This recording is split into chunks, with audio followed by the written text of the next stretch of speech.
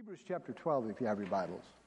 I was looking through some old sermons to get an illustration, and I came across this one, and I thought, wow, I haven't used this in an eon.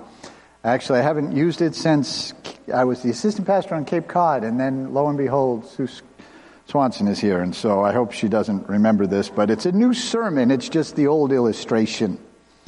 Question for you. How many of you, who knows who Lily Clements is?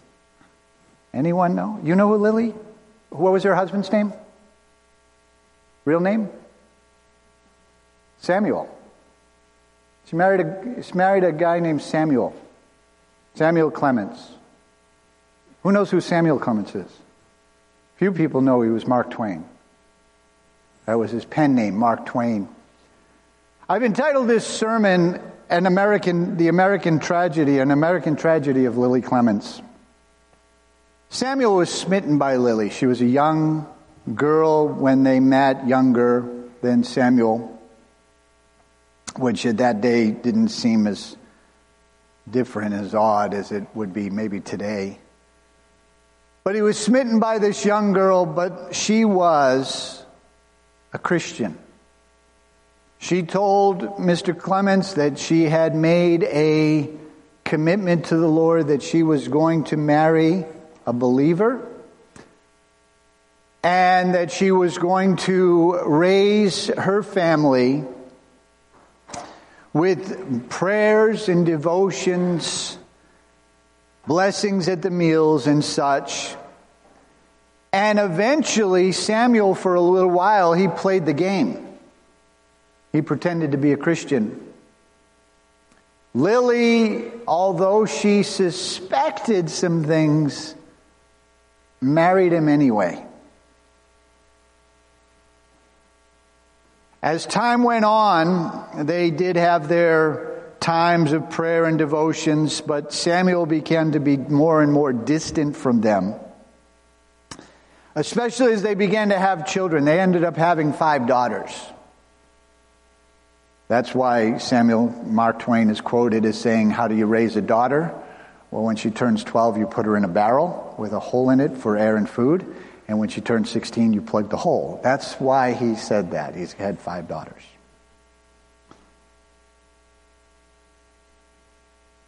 He began to draw more and more distance. He said, Lily, you can go on with these yourself, but leave me out. I don't believe in your God, and you're only making me a hypocrite. Samuel would go on to pen a number of books that you would be familiar with.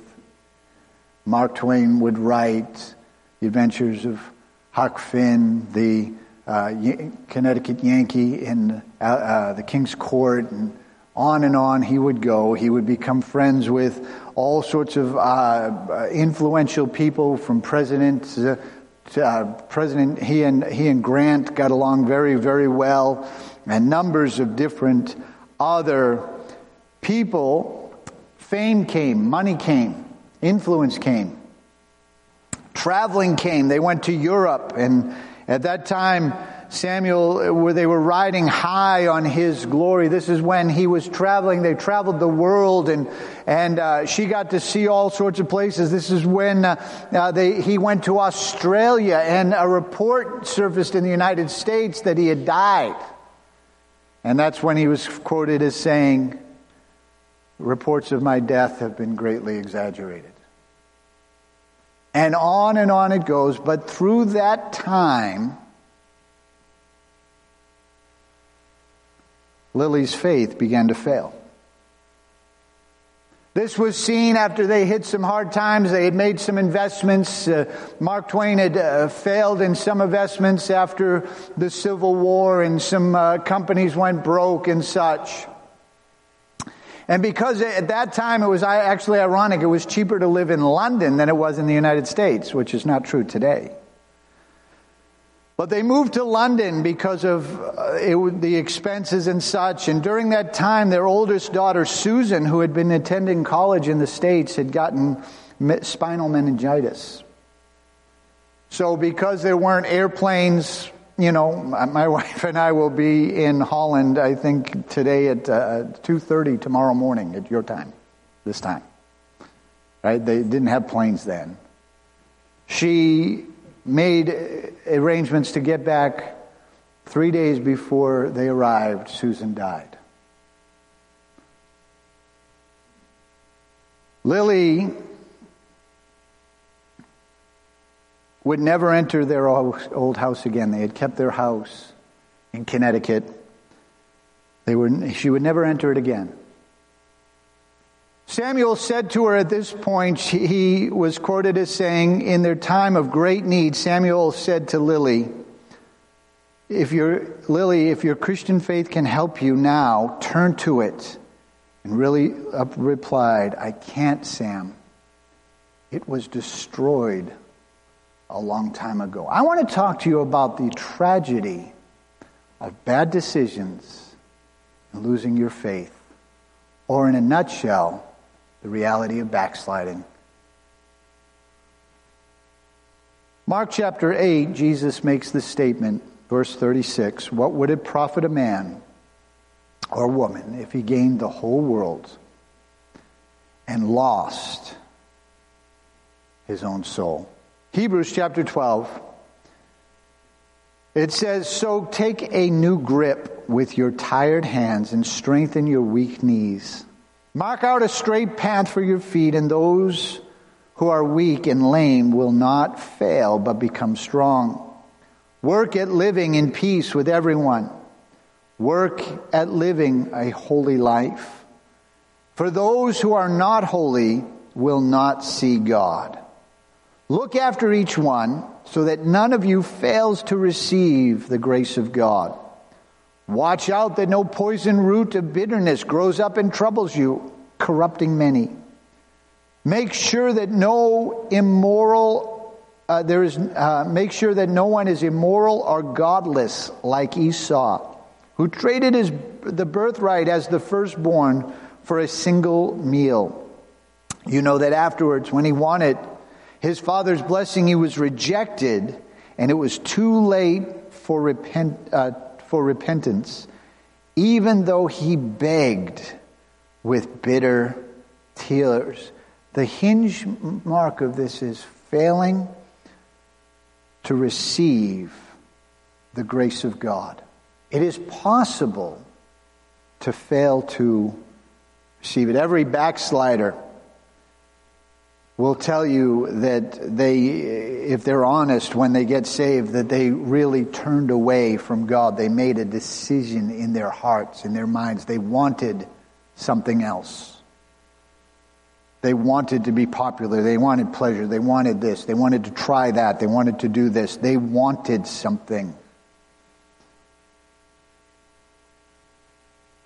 One commentator said of this particular verse of Scripture, he says the terms of this is like a journey of a band of travelers who now and again have to check up. Has anyone fallen out? Has anyone been left behind while others pressed on? The picture there is, as they're going, that some would fall back. And that it's a check moment. Like, okay, are we all still here? What's going on? So let's talk firstly at how does one lose their way. The term here that is used is a root of bitterness, or a root bearing bitter fruit is other translations. The picture there comes from Deuteronomy 29, where it says, I'm making this covenant with you so that no one among you, no man, woman, clan, or tribe, will turn away from the Lord God and worship these gods of other nations, and so that no root among you bears bitter and poisonous fruit. A root of bitterness will ruin your life. Now, he links this to sin. He links this to turning away from God, to actually be facing God at one point and to make a willful decision to turn away. The picture there would be of someone leaving their lover. That they're making a decision to leave, to walk away from a relationship. and that it would become bitter, that it would become something that would have a nasty taste in your mouth. In my yard is literally they call it a bitter cherry tree. It's cherries of some nature, but you can't eat them. They're horrible. I haven't tried them. I just know that, you know what, I don't want to try them. I know what they'll taste like, and it will be gross. Roots, weeds, bitter. A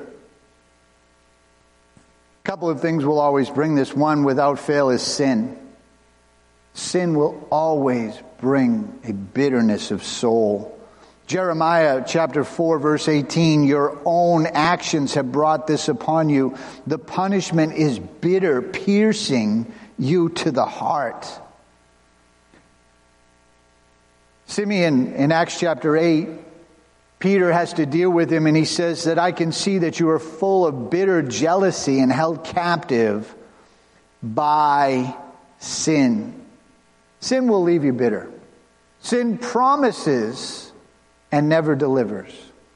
And the harder you try to get that deliverance from sin, that the payoff, the more it costs you, the more it leaves you empty, broken, and destroyed. And therefore people get bitter. Sin promises satisfaction, never brings it. Sin promises all sorts of things and never brings it. Lily knew probably a lot of Christian men. She was, of all accounts, I of course never have seen her. There are photographs of her, but I've never actually, years ago I looked them up, but she was a beautiful woman with no doubt with many suitors. But she might have looked at the Christian men and thought, I don't want that. I want what he has. I want that which maybe I'm not supposed to have. Lily knew that she was making a decision to not marry a believer. If you think you can marry, two mistakes Lily made here. One is, and this is more common among women than men, although men can fall into this trap, but it is more common among women, is I'll change him. If I get him or her, I'll change, I'll convert them. The problem is, in you is a sinful nature. In them is not a divine nature. They're not born again. So more likely you're going to connect. For every one missionary dating scenario that I had known that worked out, I know of 99 tragedies. And of course people will always point, when they want to justify, to the outlying experience, rather than the reality of how many times it failed. Sin will always leave you broken. There's also disappointment. Some people are just disappointed in life. They either expected something to happen that didn't, something happened that they weren't expecting that did happen, or they feel that someone else got a better deal than they did, and so now they're disappointed. It's not necessarily that they got a bad deal, it's that somebody else got, at least in their eyes, a better deal. And so when things don't happen that we expect a raise, we expect a better job, we expect things are going to happen in a certain time frame, and when they don't, we get disappointed, we get frustrated. When things that we expected, that we didn't expect happen, we get sick, we have a setback, we have a financial problem, we lose a job, there's all sorts of things that happen that can make us disappointed. The nail in Lily's spiritual coffin, if you will, was the death of her daughter. Back in that time, The 1800s, late 1800s, early 1900s. This was actually in the late 1800s when she died. I think Mark Twain died after Lily, and I think he died in 1915, 16, something like that.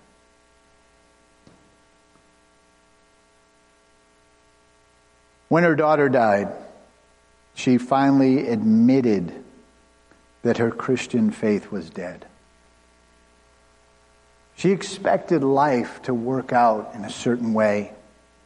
She was going to disobey God, marry, she had money, travel, time, fun, this, that, 5 daughters, big house, fame, presidents, all the things that the world would value. And now something happens. My Christian faith is dead. In our text, it's about Esau. Esau,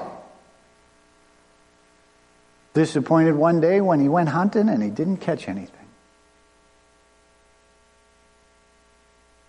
Comes home and he's willing to trade his birthright for a bowl of beans. It's very interesting. People who are disappointed will try to blame someone else. My problem is Biden's fault, Trump's fault. My problem is my parents, that guy, what she did, what he said, how that was. That's why I'm always amazed. As a pastor, people will blame me for all sorts of things. My finances are a mess because of you. I'm sorry, did I ever have a signing right on your checking account? Did I get a credit card in your name and charge it up? Was that me? Right? But people they have to blame someone else. The second thing we see is wrong appetites. Lily had different appetites.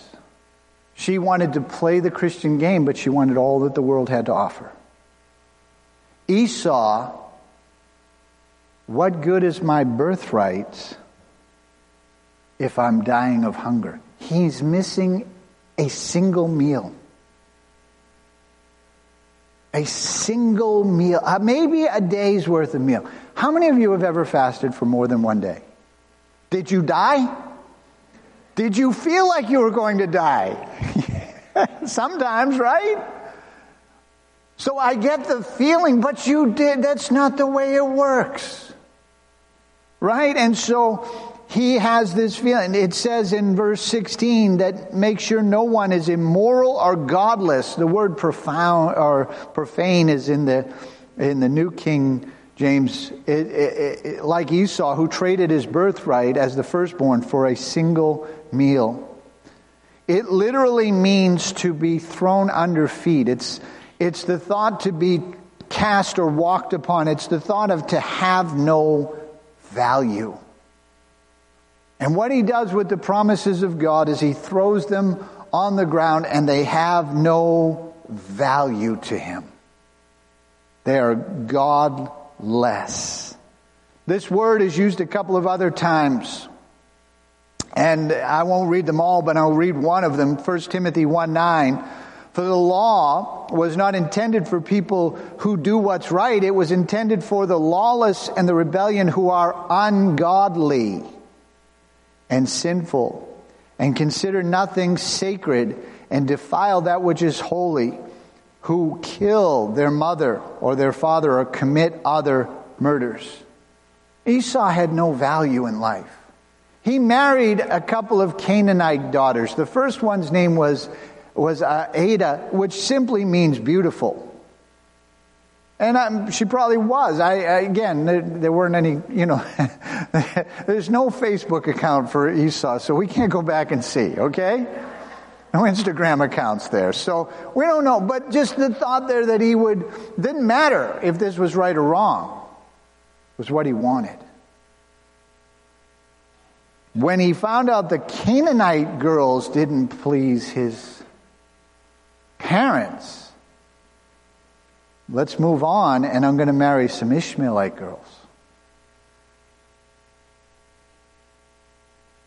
It was all about politics. It was all about looking good. It was all about playing the part. There was no value in what God wanted. Lily didn't think about what God wanted either. When you lose the value on who God is and what's valuable to Him, you now gain the danger of looking and having wrong appetites. What's my birthright if I'm starving?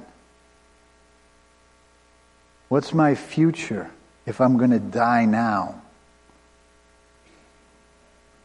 1 John 2:15 through 17. Do not love the world or nor the things it offers you. For when you love the world, you do not have the love of the Father in you.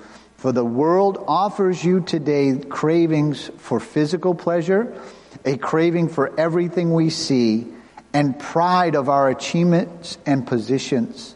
These are not from the Father, but from the world. And the world is fading away, and everything that people crave. But anyone who does what God pleases will live forever. Lily would go on. She'd love the money. She would love the affluence of meeting with all of these people, the movers and the shakers of the day. She loved the popularity. She never pushed for church or prayer or Bible reading or even an accountability of her husband. She didn't mind doing all of that because it was all about what she could gain. Our text here is contrasting peace and bitterness, holiness and godlessness.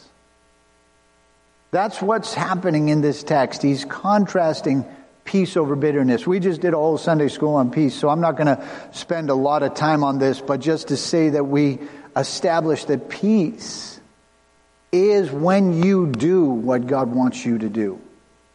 It is not the absence of conflict, although it does say in our text, as much as it is upon you, live peacefully among men. Don't just go out and offend everybody. I know people who, it's like they have the ability to offend people. I was talking to one pastor about a guy who I knew in his church, and he said, oh yeah, my dear friend there, I've never met anyone who has the ability to walk into a room and within 10 minutes offend all 15 people in the room like this man. He just had that gift. I mean, it was a gift too. Because I don't, I've met some people, they can offend people, but that we had a man in one of my churches, you could guarantee if he witnessed to somebody, they would never come to church. He would offend them. I got a call one time. I just took over the church. I'm not even there 6 months. I get a call. Does this guy go to your church? I'm like, yeah. He just told me my grandmother's burning in hell because she prayed the rosary. I'm like, oh. And I'm going to hell because I don't pay my tithe. I'm like, sorry. I mean, those two statements may be factually true, but they're not exactly what you should use on a witness.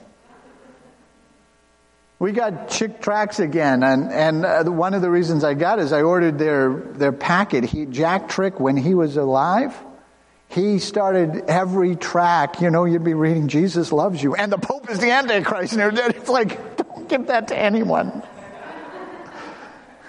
Like, that's not going to win a Catholic. 2 tracts were translated into Lithuanian. One was This Is Your Life, which is an excellent track. And the other one was Why Is Mary Crying? And it's like, and the church loved Why Is Mary Crying? It's like, this is a Catholic nation, folks. 96% of people in Lithuania identify as Catholic. Don't give that out, please. But peace is not the absence of problems, it's the presence of God. 1 Thessalonians 5:23, now may the God of peace make you holy in every way. May your whole spirit, soul, and body be kept blameless till the Lord Jesus comes again. So, first you have to be at peace with God. You're going to have peace, you got to be at peace with God. Bitterness is just an agitation. Bitter people are mad at everybody. I have relatives, because I come from a Catholic family, who are very bitter. And you talk to them and it's like, it's just, and it's like everything I can say. I don't say a lot when I talk to one of them because everything you say can and will be held against you. It's like I should get Miranda rights when I call this person.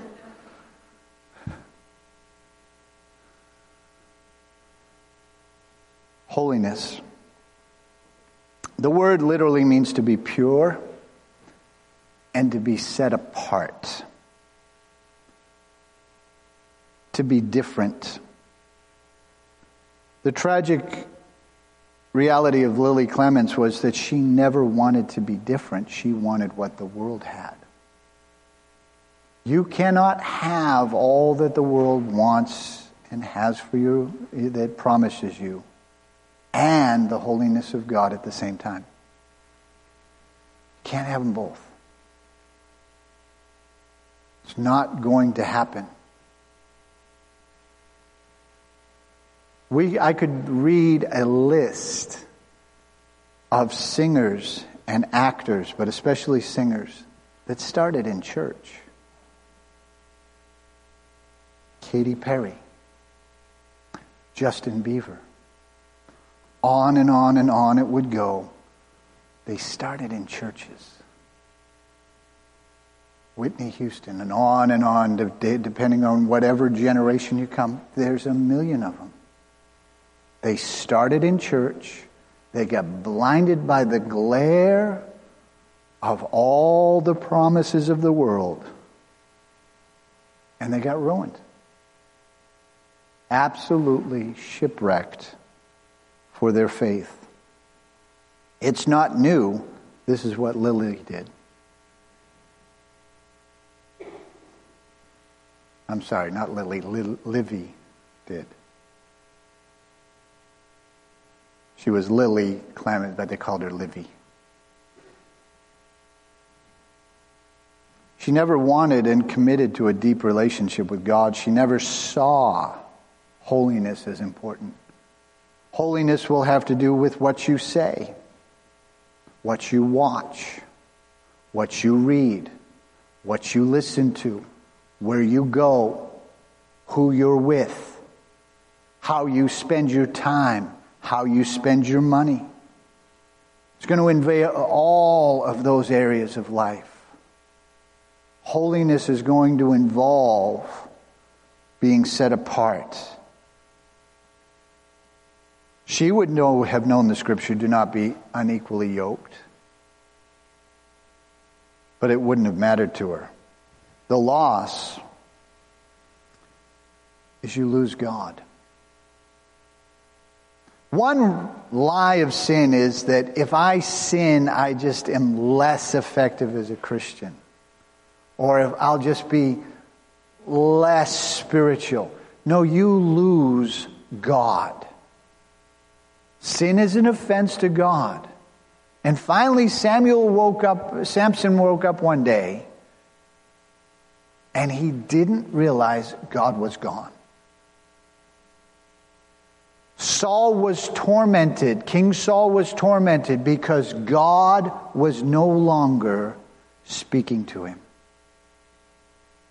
So he ends up going to a witch to get a spiritual answer. You don't just become less spiritual, you lose God.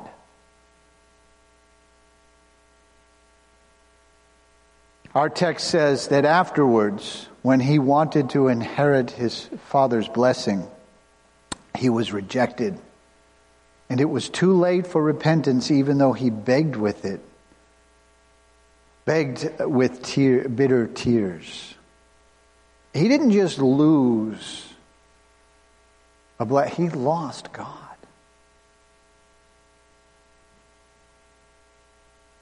You can backslide. But the cost is very high. And when you do backslide, you do lose things. Backsliders come back with memories. Now, God can heal you. God loves the backslider. God wants to help the backslider. But they come back with memories. With regrets. God can heal that and help you, absolutely. But you can lose out by making bad decisions. Romans 9:13, in the words of the Scripture, I loved Jacob, but I rejected Esau. Didn't just lose a bit of influence or Christian standing, he was rejected. Now again, God's redeeming glory is to bring back the backslider. God wants to touch. But you can lose and you can miss out. Our text starts with get a grip. It says, so take a new grip on your tired hands and strengthen your weakened knees. Mark out your straight paths of your feet, so those that are weak and lame will become strong. Livy Clements on her deathbed. She's sick. She's dying. Samuel Clements, Mark Twain, grabs a Bible and he throws it on Lily's bed. He says, Livy, let me read the quote. It says, you need to find comfort and salvation that you once had in this book. And her response was, Samuel Clements, I don't want to be in heaven if you're not going to be there. And my faith died long ago. After that, 2 days later, she lapsed into a coma and never recovered. I don't want to be in heaven. One of her last recorded words. Get a grip, man.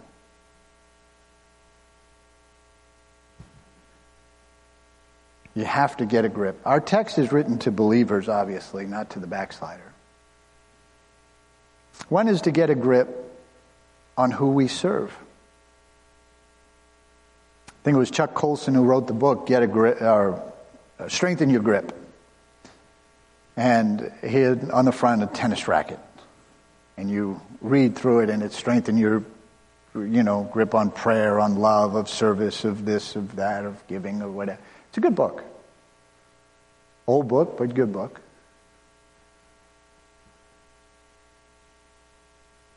Esau and Livy both lost perspective of who they served. Who are you serving? Are you serving the Lord God of the universe? Our text tells us that this was actually after a time of God's discipline. God had disciplined, spanked some people. Said, strengthen, come on. Strengthen. Get a grip. Isaiah 35 verse 3 says, with the news, strengthen those who have tired hands, encourage those who have weak knees. I remember the feeling as a child, and I remember the first time I saw it in one of my children where, I think it was my son, and in fact I remember where it was my son. He had done something, and I'm like, Brian, and you physically saw him go, oh. Like his energy and strength just left him like that. He knew he was busted for whatever he had done. That's all I said, Brian. Oh. Remember that feeling when your parents would be mad at you and you'd just feel that way, or a teacher, or maybe when you were being arrested or whatever. Oh, man. That's the picture. Because, don't serve God like, oh, it's so hard. I lose so much strength and get a grip, man. Grip tighter. Sometimes that's just revisiting whom you serve. Sometimes that's spending some time in prayer. Making a commitment to actually pray. Not just, oh God, bless this food and help all the missionaries, amen. But taking some time with God and say, God, I need your help. Sometimes it's reading the Bible. Just giving yourself over and reading. More than just the chapter or 2 or 3 or 4 a day that you do. Just spend some time in the Word of God. Our text, our chapter 12 actually, and where Paul has been going with this and where he continues to go, and if you read it in context, he's reminding the believers, the Hebrew believers, where they're going. The thought here is heaven. It begins with, in chapter 12, verses 1 and 2, therefore, since we are surrounded by such a huge crowd of witnesses to the life and faith, let us strip off every weight that slows us down, especially the sin that does so easily trips us up. Let us run with endurance the race that God has set before us. We will be doing this by keeping our eyes on Jesus, the champion, who imitates and perfects our faith. Because of the joy that was awaiting him, he endured the cross, despised its shame, and he is now seated in the place of honor beside God's throne. We're going to heaven. How many want to go to heaven?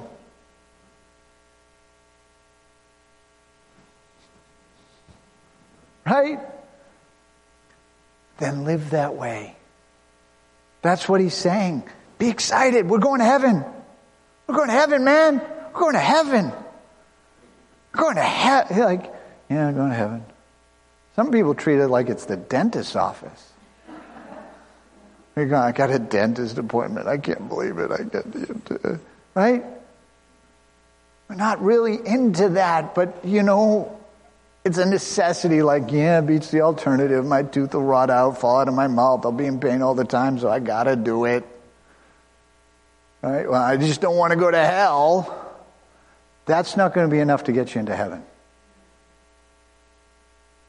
Just not wanting to go to hell is not going to be enough to get you into heaven. It's just not going to be enough. He mentions in here that, Jesus is going to be there. Jesus is going to be there. Do you want to see Jesus? I mean, I'm not talking about rushing the process. I'm just talking about... I've heard some parents say that you're going to see Jesus. You keep that up, you're going to see Jesus. See?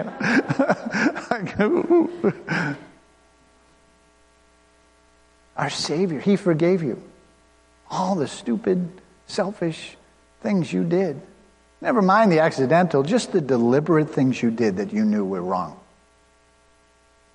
That's enough.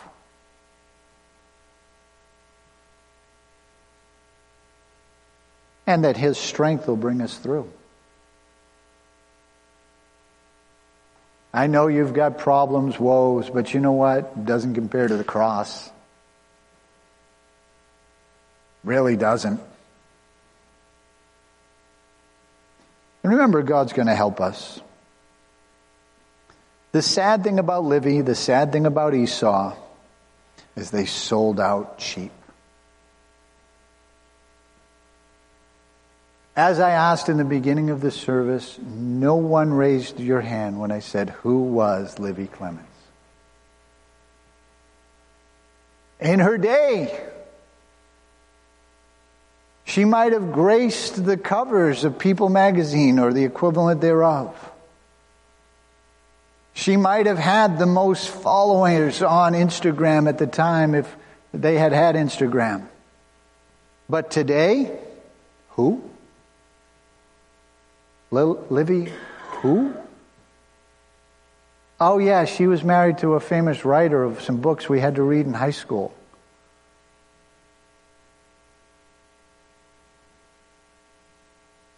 Don't you want God's help? Even if you mess up, God's willing to help you. That's amazing to me. Galatians 6:9, so let us not be tired of doing what is good, for in the right time we will reap a harvest of blessing if we don't give up. I think Livy forgot what she could lose. And that's why she's an American tragedy. She was a Christian girl who had destiny, who had blessing, who had favor, but traded it for passing pleasures of the moment. And now she's forgotten. And I can say beyond a shadow of a doubt, I don't think she made heaven. With that final reaction, the fact she slipped into a coma just a few days later, maybe she did. Maybe she prayed. Maybe in a tearful night, that night, she got her heart right with God. I don't know. But I know, based on the last recording, Samuel, I don't want to be in heaven. My faith died a long time ago, and if you're not going to be there, I don't want to be there. Tragic. Sold out cheap. What does God have for you? Yes, you can have the American dream and lose your soul. Or you can have what God has for you and gain so much more. Let's bow our heads for just a moment. I just want to preface this by saying God's not against blessing you.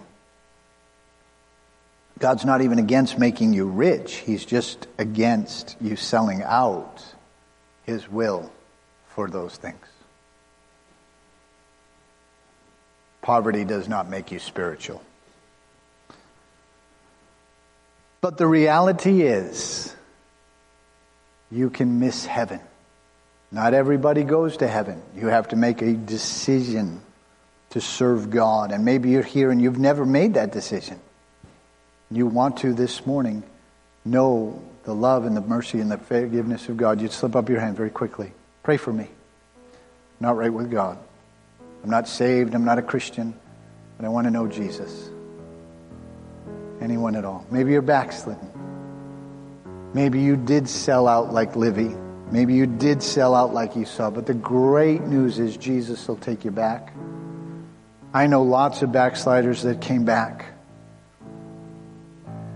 I know lots of people who have made bad decisions and realized that they were selling out. They were making mistakes. They needed to get their heart right. They did get their heart right, and God helped them. They went on to serve God and to be fruitful. And no one in the Bible, except for Jesus, didn't make mistakes, didn't have crises of faith, didn't sin. David, the man after God's own heart, of course he did, but he was willing to get his heart right. That's the critical moment. Are you willing to get your heart right? If that's you, you're backslidden, you need to come back to Jesus. Slip up your hand. Say, you know what? I need to get my heart right with God. I need to make sure I'm right with God. Very quickly. Anyone at all? Changing the call into Christians. It's a self-explanatory thing. We need to do what is right. Not be blinded by our own will, but to do that which is right. Let's all stand. We're going to sing out a song, My Redeemer Lives. Worship God and give Him praise this morning.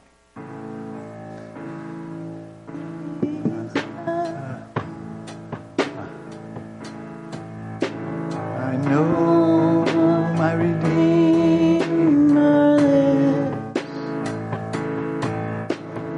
and He'll stand on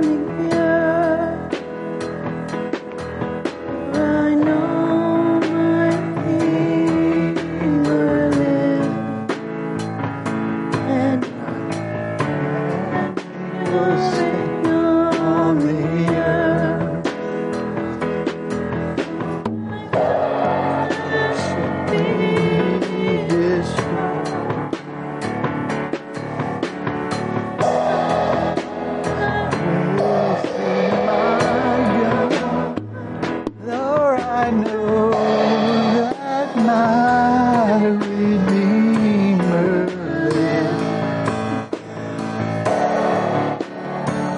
That day, for I know that my Redeemer lives.